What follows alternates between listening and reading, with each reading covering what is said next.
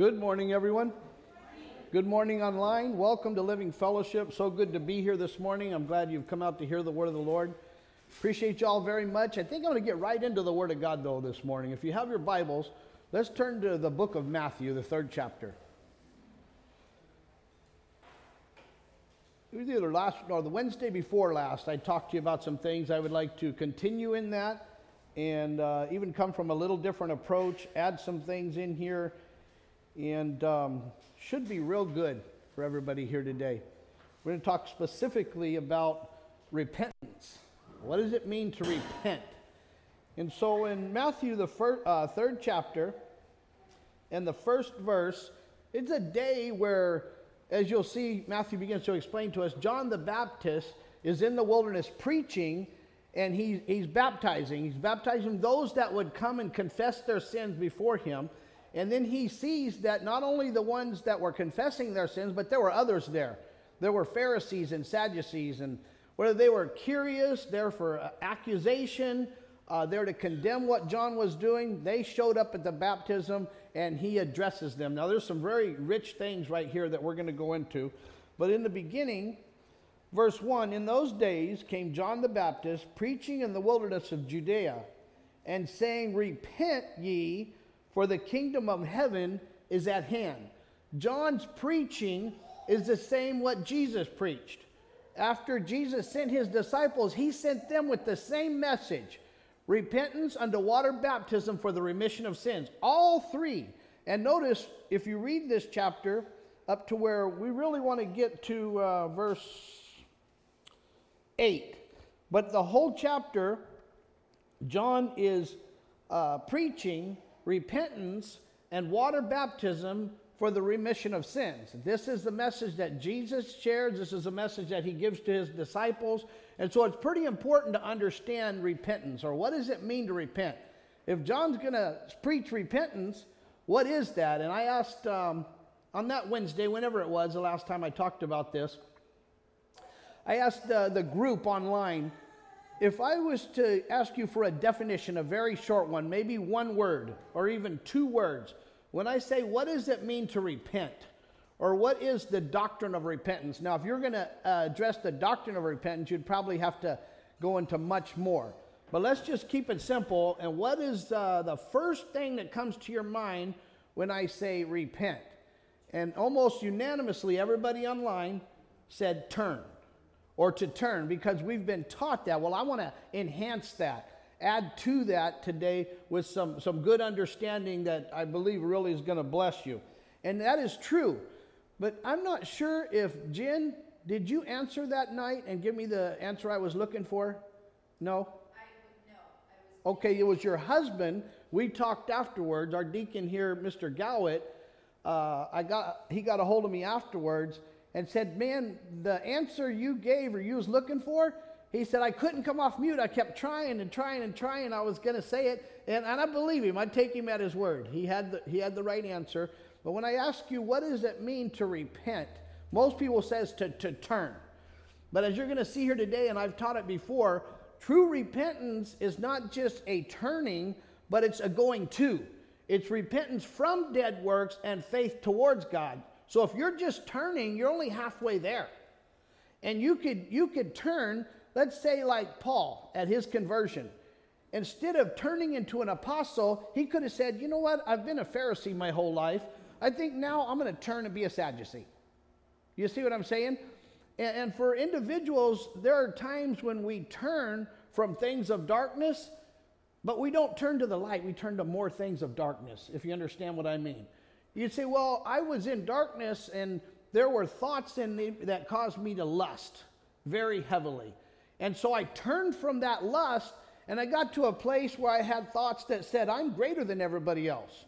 So I turned from lust to pride. That's not repentance, is it? You got to go repent from dead works and have faith towards God. And as I've taught it before, we'll look at Hebrews, the 6th chapter, the first 2 verses. There is a from and to. So you go from darkness to light. That's the correct way to do it. But I'm going to very specifically focus in on something here today with repentance, and I think there's a word that Tim told it to me that's interchangeable here that we're going to look at. And the Bible talks a lot about it. That word is change. It says it's interchangeable. The word is change. So if you look down to when John sees, verse 7, the Bible describes John's appearance there in this chapter and where he's baptizing and who come out to be baptized. In verse 7, but when he saw many of the Pharisees and Sadducees come to his baptism, he said unto them, O generation of vipers. Now I want to note something real quick. Look at that verse. Is that how you text? It's not an OH, there's an O there. It was doing this in the Bible way before these iPhones and Androids or any of that stuff. Look, O, generation of vipers, who hath warned you to flee from the wrath to come? Bring forth therefore fruits meet for repentance. And there's a prerequisite. There's something we must do to even be able to repent. He said, bring forth fruits, and notice that, plural. This is also in Luke, the 3rd chapter. Both authors record it as, it's not just one fruit.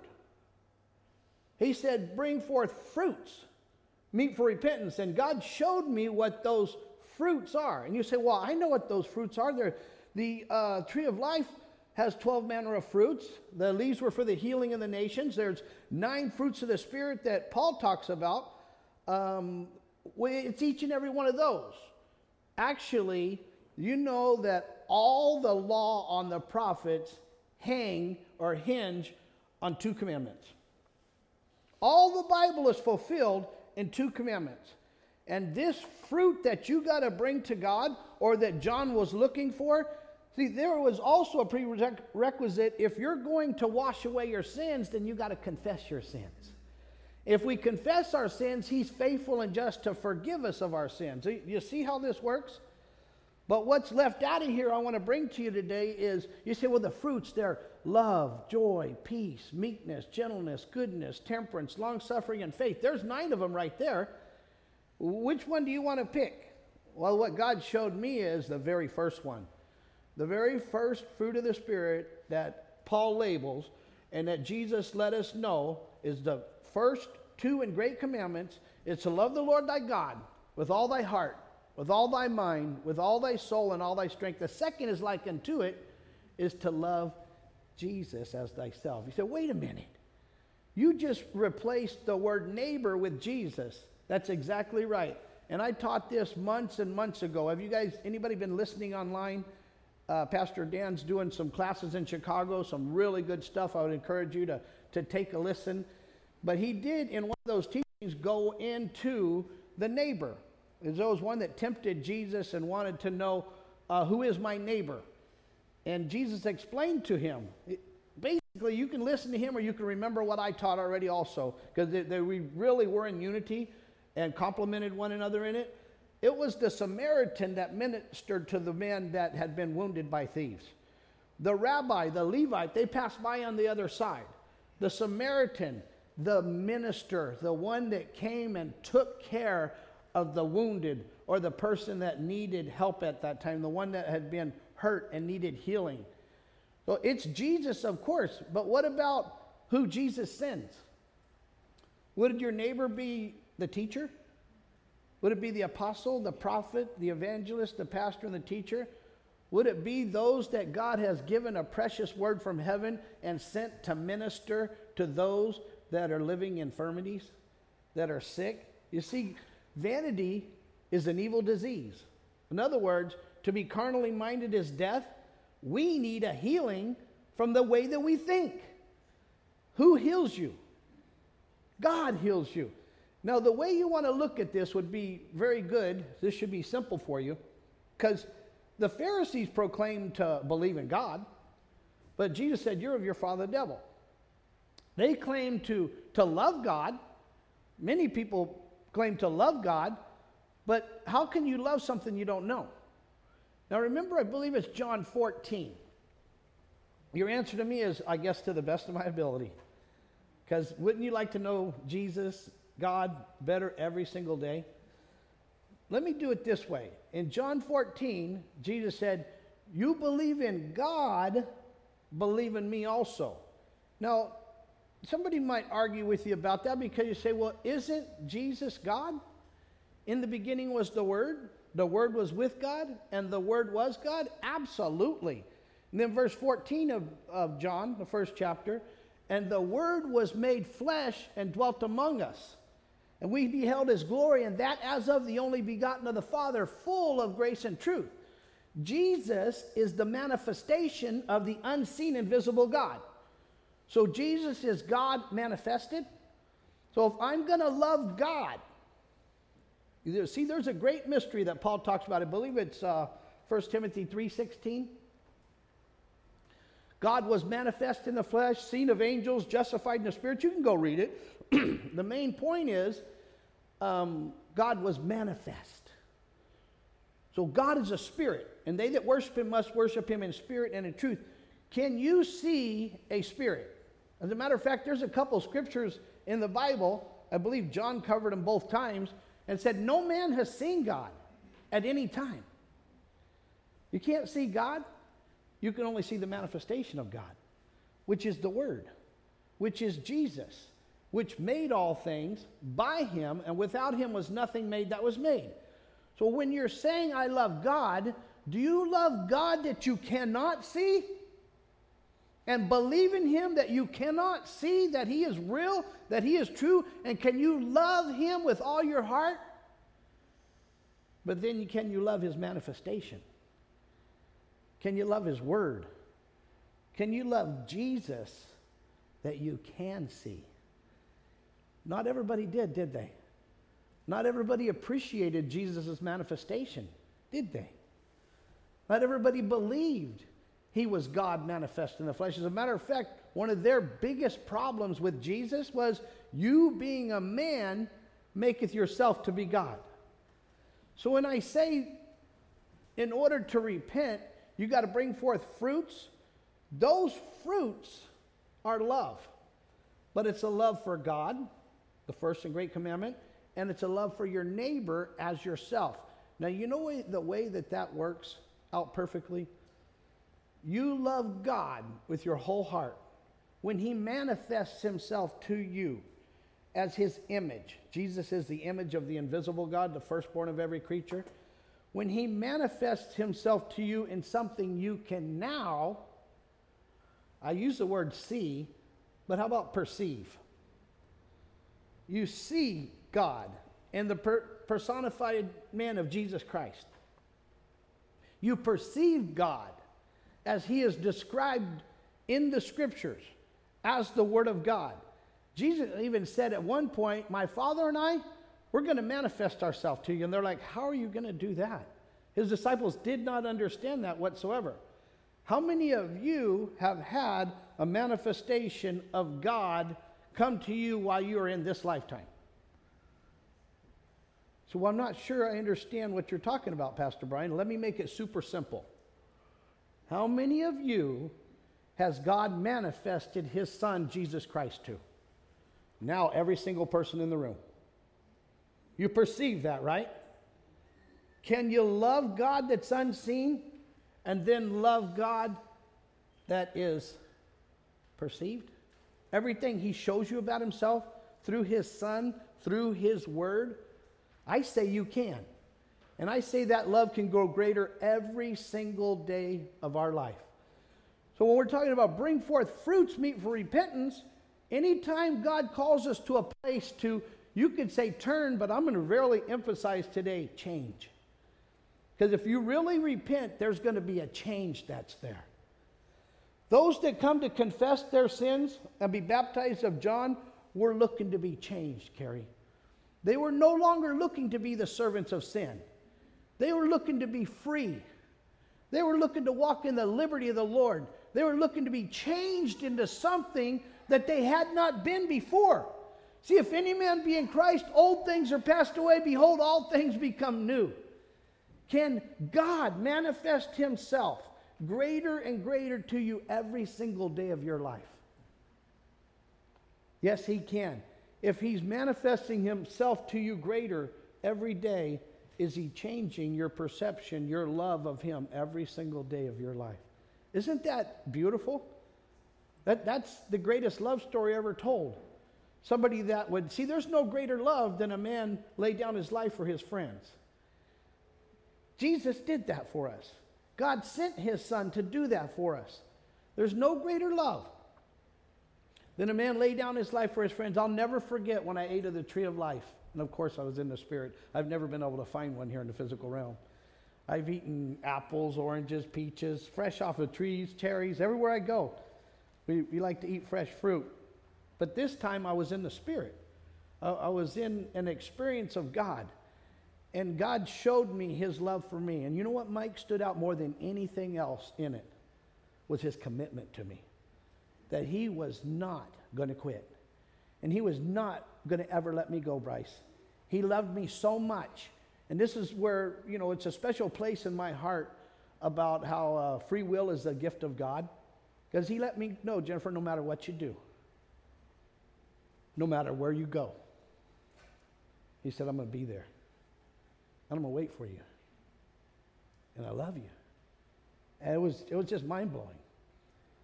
Love is not an emotion. Love is an action. When the Bible says God is love, God shows you his love. He manifests it to you. You ever just tell somebody haphazardly, hey, love you? And you know when you're done, that was just a word. I don't even know why I said that. Sometimes, you know, we get caught up in words that we say. And as men, you're talking to people and call them brother. Do I really mean that you're my brother? Because shouldn't that word be pretty special to you? Or we use the terminology bro. Hey, bro, you're my brother. Well, are you really my brother? Are we really brothers? Do we believe the same? Are we just brothers from another mother? How's this working out for us? Do you see what I'm saying? But love is an action. You know, in the King James translation of the Bible, we're going to look at this. Your Old Testament is translated from the Hebrew and a little bit of Arabic into English. Your New Testament is translated from Greek into English. And in the Greek language, there's different words used for love.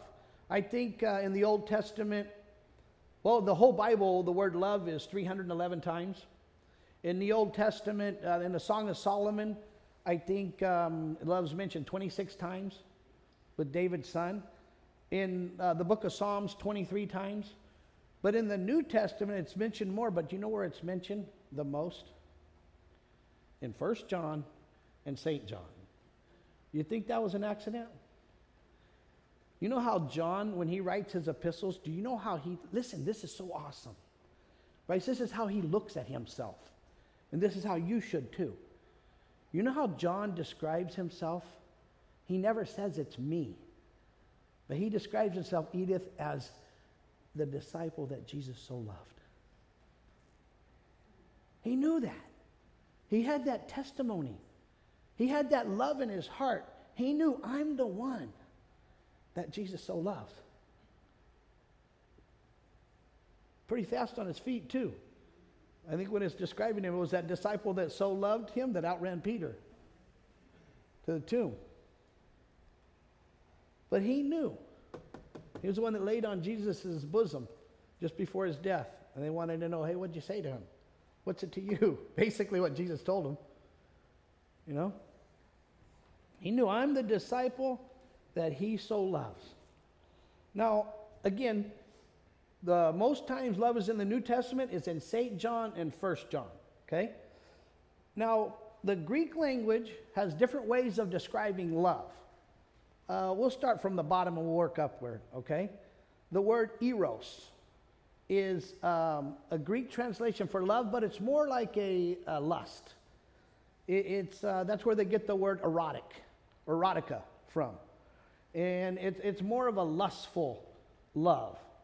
But then you got storge, which is a love for like a relative. I'm just going to use 4 of them here today.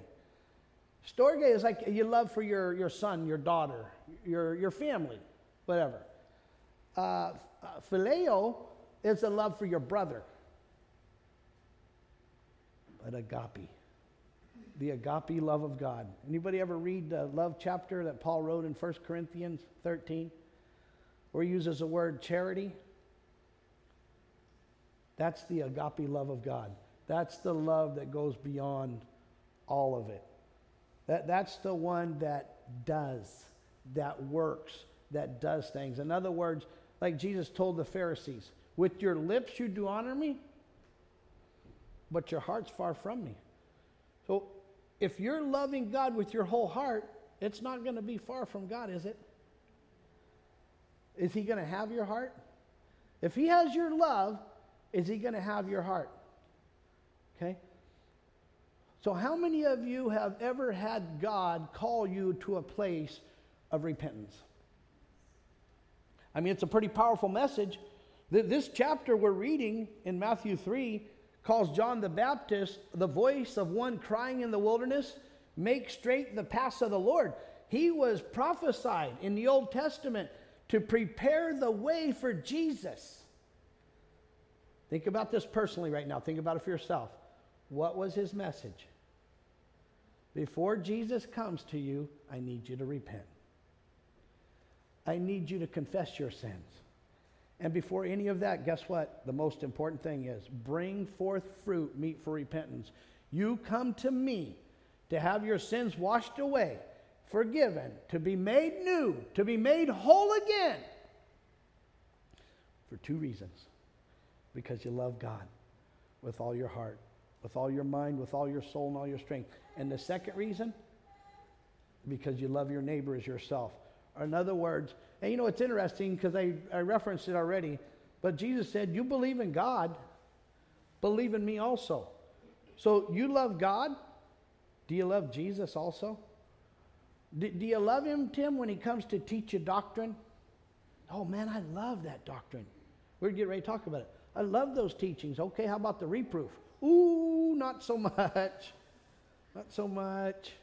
What about the correction? I don't like being corrected. I don't like anybody telling me what to do. Some people are like that, aren't they? What about instruction, Sharon? So after I've reproved you and after I correct you, I'm going to tell you what to do. That's one way of looking at it. Or if you reprove me, now I can be corrected. Now you can instruct me in the way, the truth, and the life, and I can walk in light and not in darkness. Isn't that a much better attitude?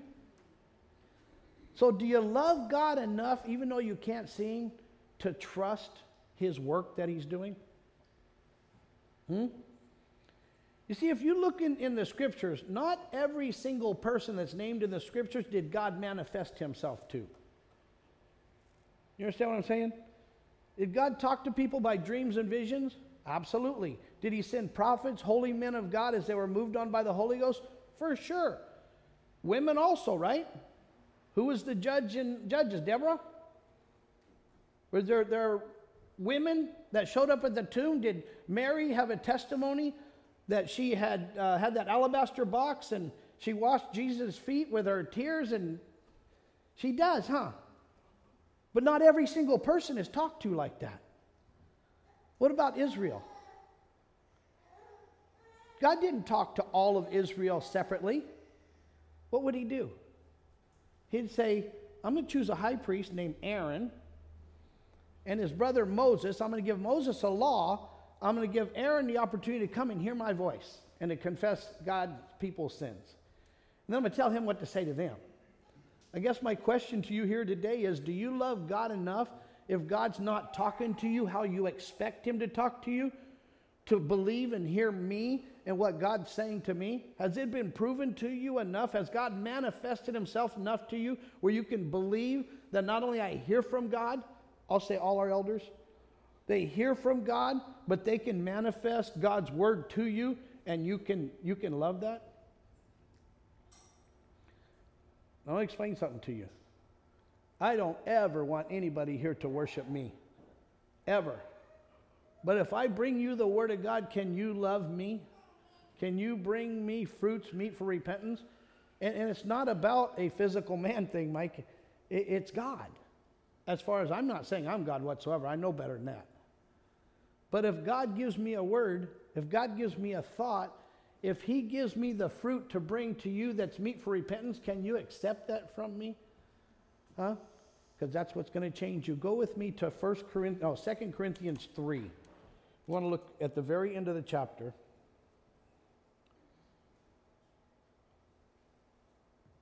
Second Corinthians, let's say the 17th verse.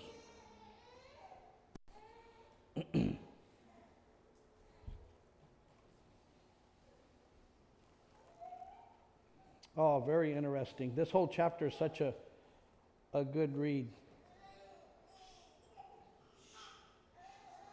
Verse 17. Now the Lord is that Spirit, and where the Spirit of the Lord is, there is liberty.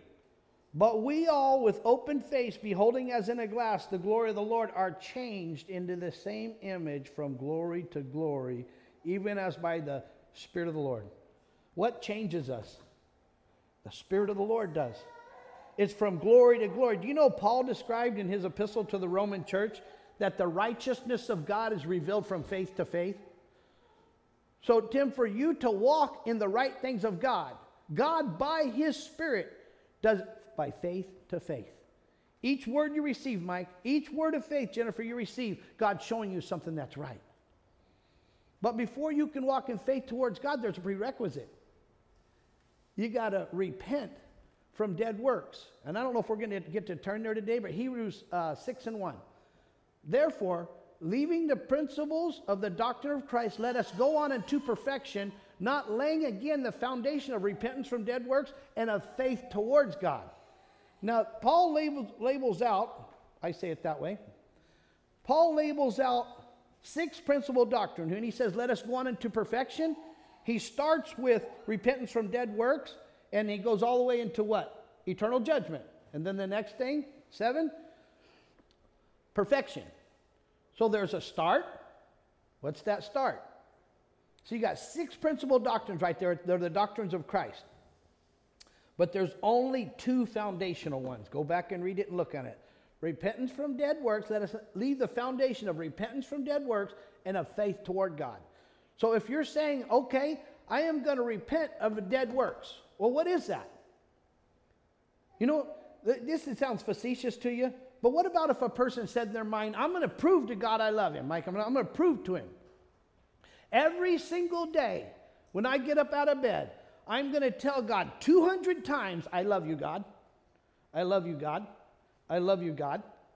And that's my way of showing God, telling him I love him. Could that be a dead work? Could that just be something you put yourself under a law that God never required of you? In other words, with your lips you do honor me, but your heart's far from me. You just made a dead work. And I know I'm being kind of facetious there. But how would you actually show God that you love him? See, we love him because he first loved us. What God showed me is his love is a commitment. It's never ending. It's a made up mind. I don't care, come hell or high water. I'm going to live for God forever. And you know, when God showed me that, Tim, I prayed and said, Lord, I want to live for you forever. If I'm not living for you, then kill me. Get me out of this life. There's no reason for me to be here. I'm 25 years old.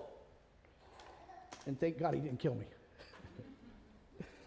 But I was serious, and I prayed with my whole heart. I don't want to live here anymore without you. I love you. I'm going to make a commitment to you. I'm going to live for you forever throughout eternity. Because he showed me his love is that way, Jennifer. He was always going to be there, never ending.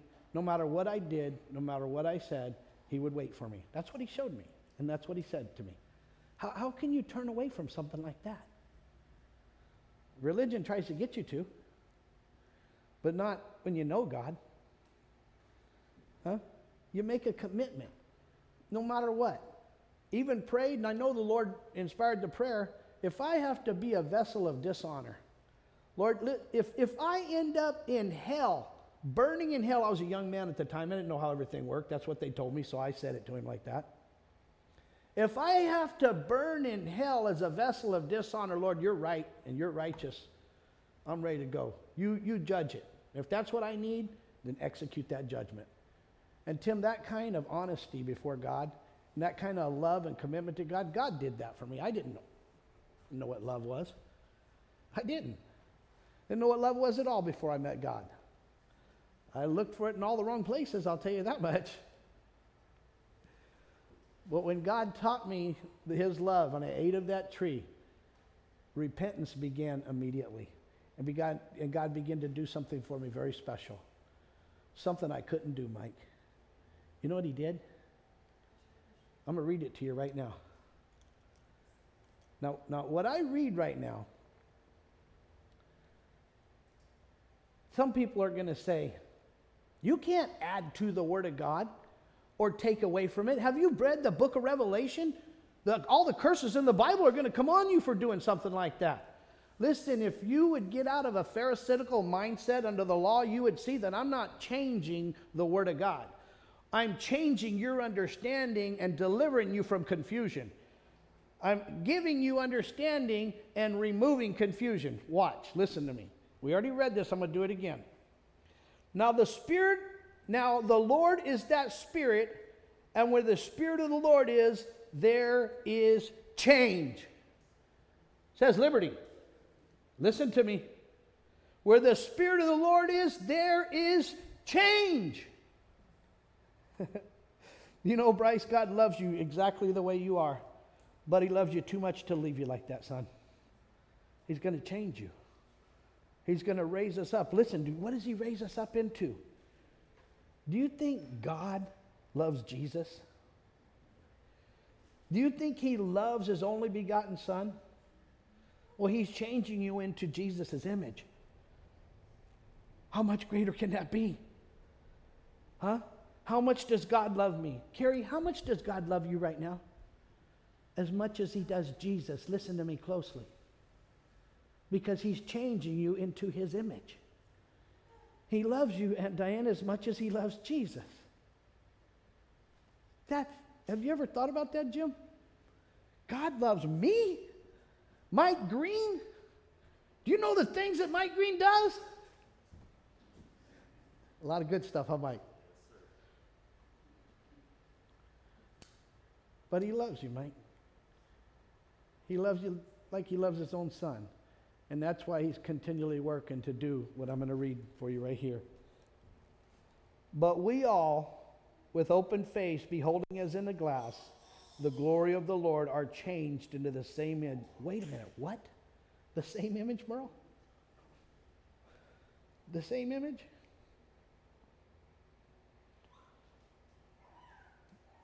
Beholding as in a glass the glory of the Lord, are changed into the same image from glory to glory. Now, real quick, I don't got a lot of time, so I'm just going to address this real quick. You know that in Paul's previous book to the Corinthian church, in what we call the resurrection chapter, which would be 1 Corinthians 15, you know he addresses this glory to glory? Because you're going, well, what does that mean from glory to glory? He says there's one glory of the terrestrial body, there's another glory of the celestial. There's a glory of the sun, the moon, the stars. There's different bodies, there's different glories. You know there's even a glory of the flesh? Paul in righteousness gloried in his flesh. He knew how to do that. Maybe we'll talk about this sometime. But think about that. Celestial bodies, the sun, the moon, and the stars. Heavenly, right? What about terrestrial? Is the flesh of what? Birds? Fish? Man? Beast? There's different glories there. But here's the key. Here's the key. In that chapter, that resurrection chapter, he said, behold, I'll show you a mystery. What's that mystery? We shall not all sleep, but we shall be changed. In a moment, in the twinkling of an eye. He said, we shall not all sleep, but we shall be changed. Where the Spirit of the Lord is, there is change. The liberty that we're talking about is not, oh, now that I'm a Christian, I can smoke, drink, cuss, do whatever I want to. That's not the liberty.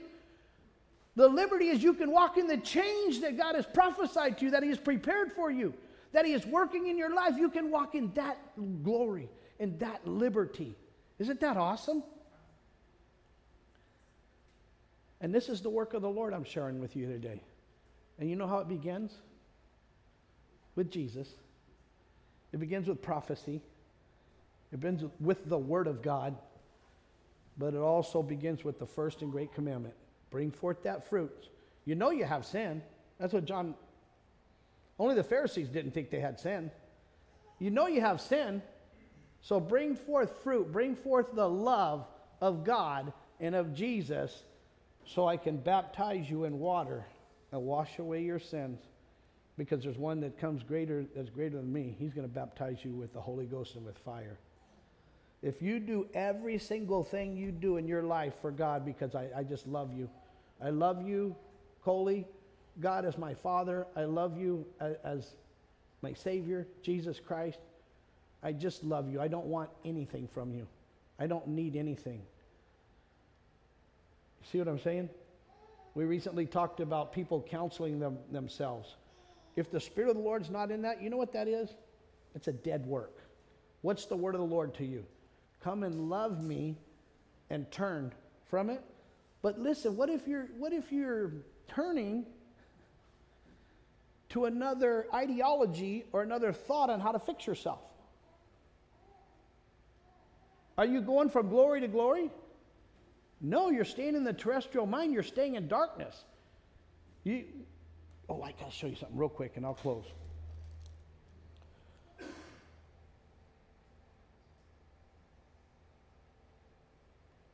Listen to this. There has to be a change. Here's the change. I'm going to read you two scriptures. John 5:24. This is Jesus. He said, Verily, verily, I say unto you, he that heareth my word and believeth on him that sent me hath everlasting life. You hear, you believe, everlasting life. Sounds pretty simple. You hear, you believe, everlasting life. And shall not come into condemnation, but is passed from death unto life. What if you're a change, Jennifer said? What if you're continually trying to fix your carnal mind with the carnal mind? There's no change, is there? You say, but I repented. I gave some good examples earlier, maybe from lust to pride, maybe from anger to hatred, maybe even let it manifest as far as murder in your mind. That's really, you say, but I turned. You haven't passed. You haven't passed. 1 John 3:14. We know, I want you to keep this dear in your heart. I'm done here. We know that we have passed from death unto life because we love the brethren. He that loveth not his brother abideth in death. Love God. I'm going to leave you with this right now, okay? Keep us in the right perspective. Love God. Love Jesus. I want every single one of you to look at me. Love me.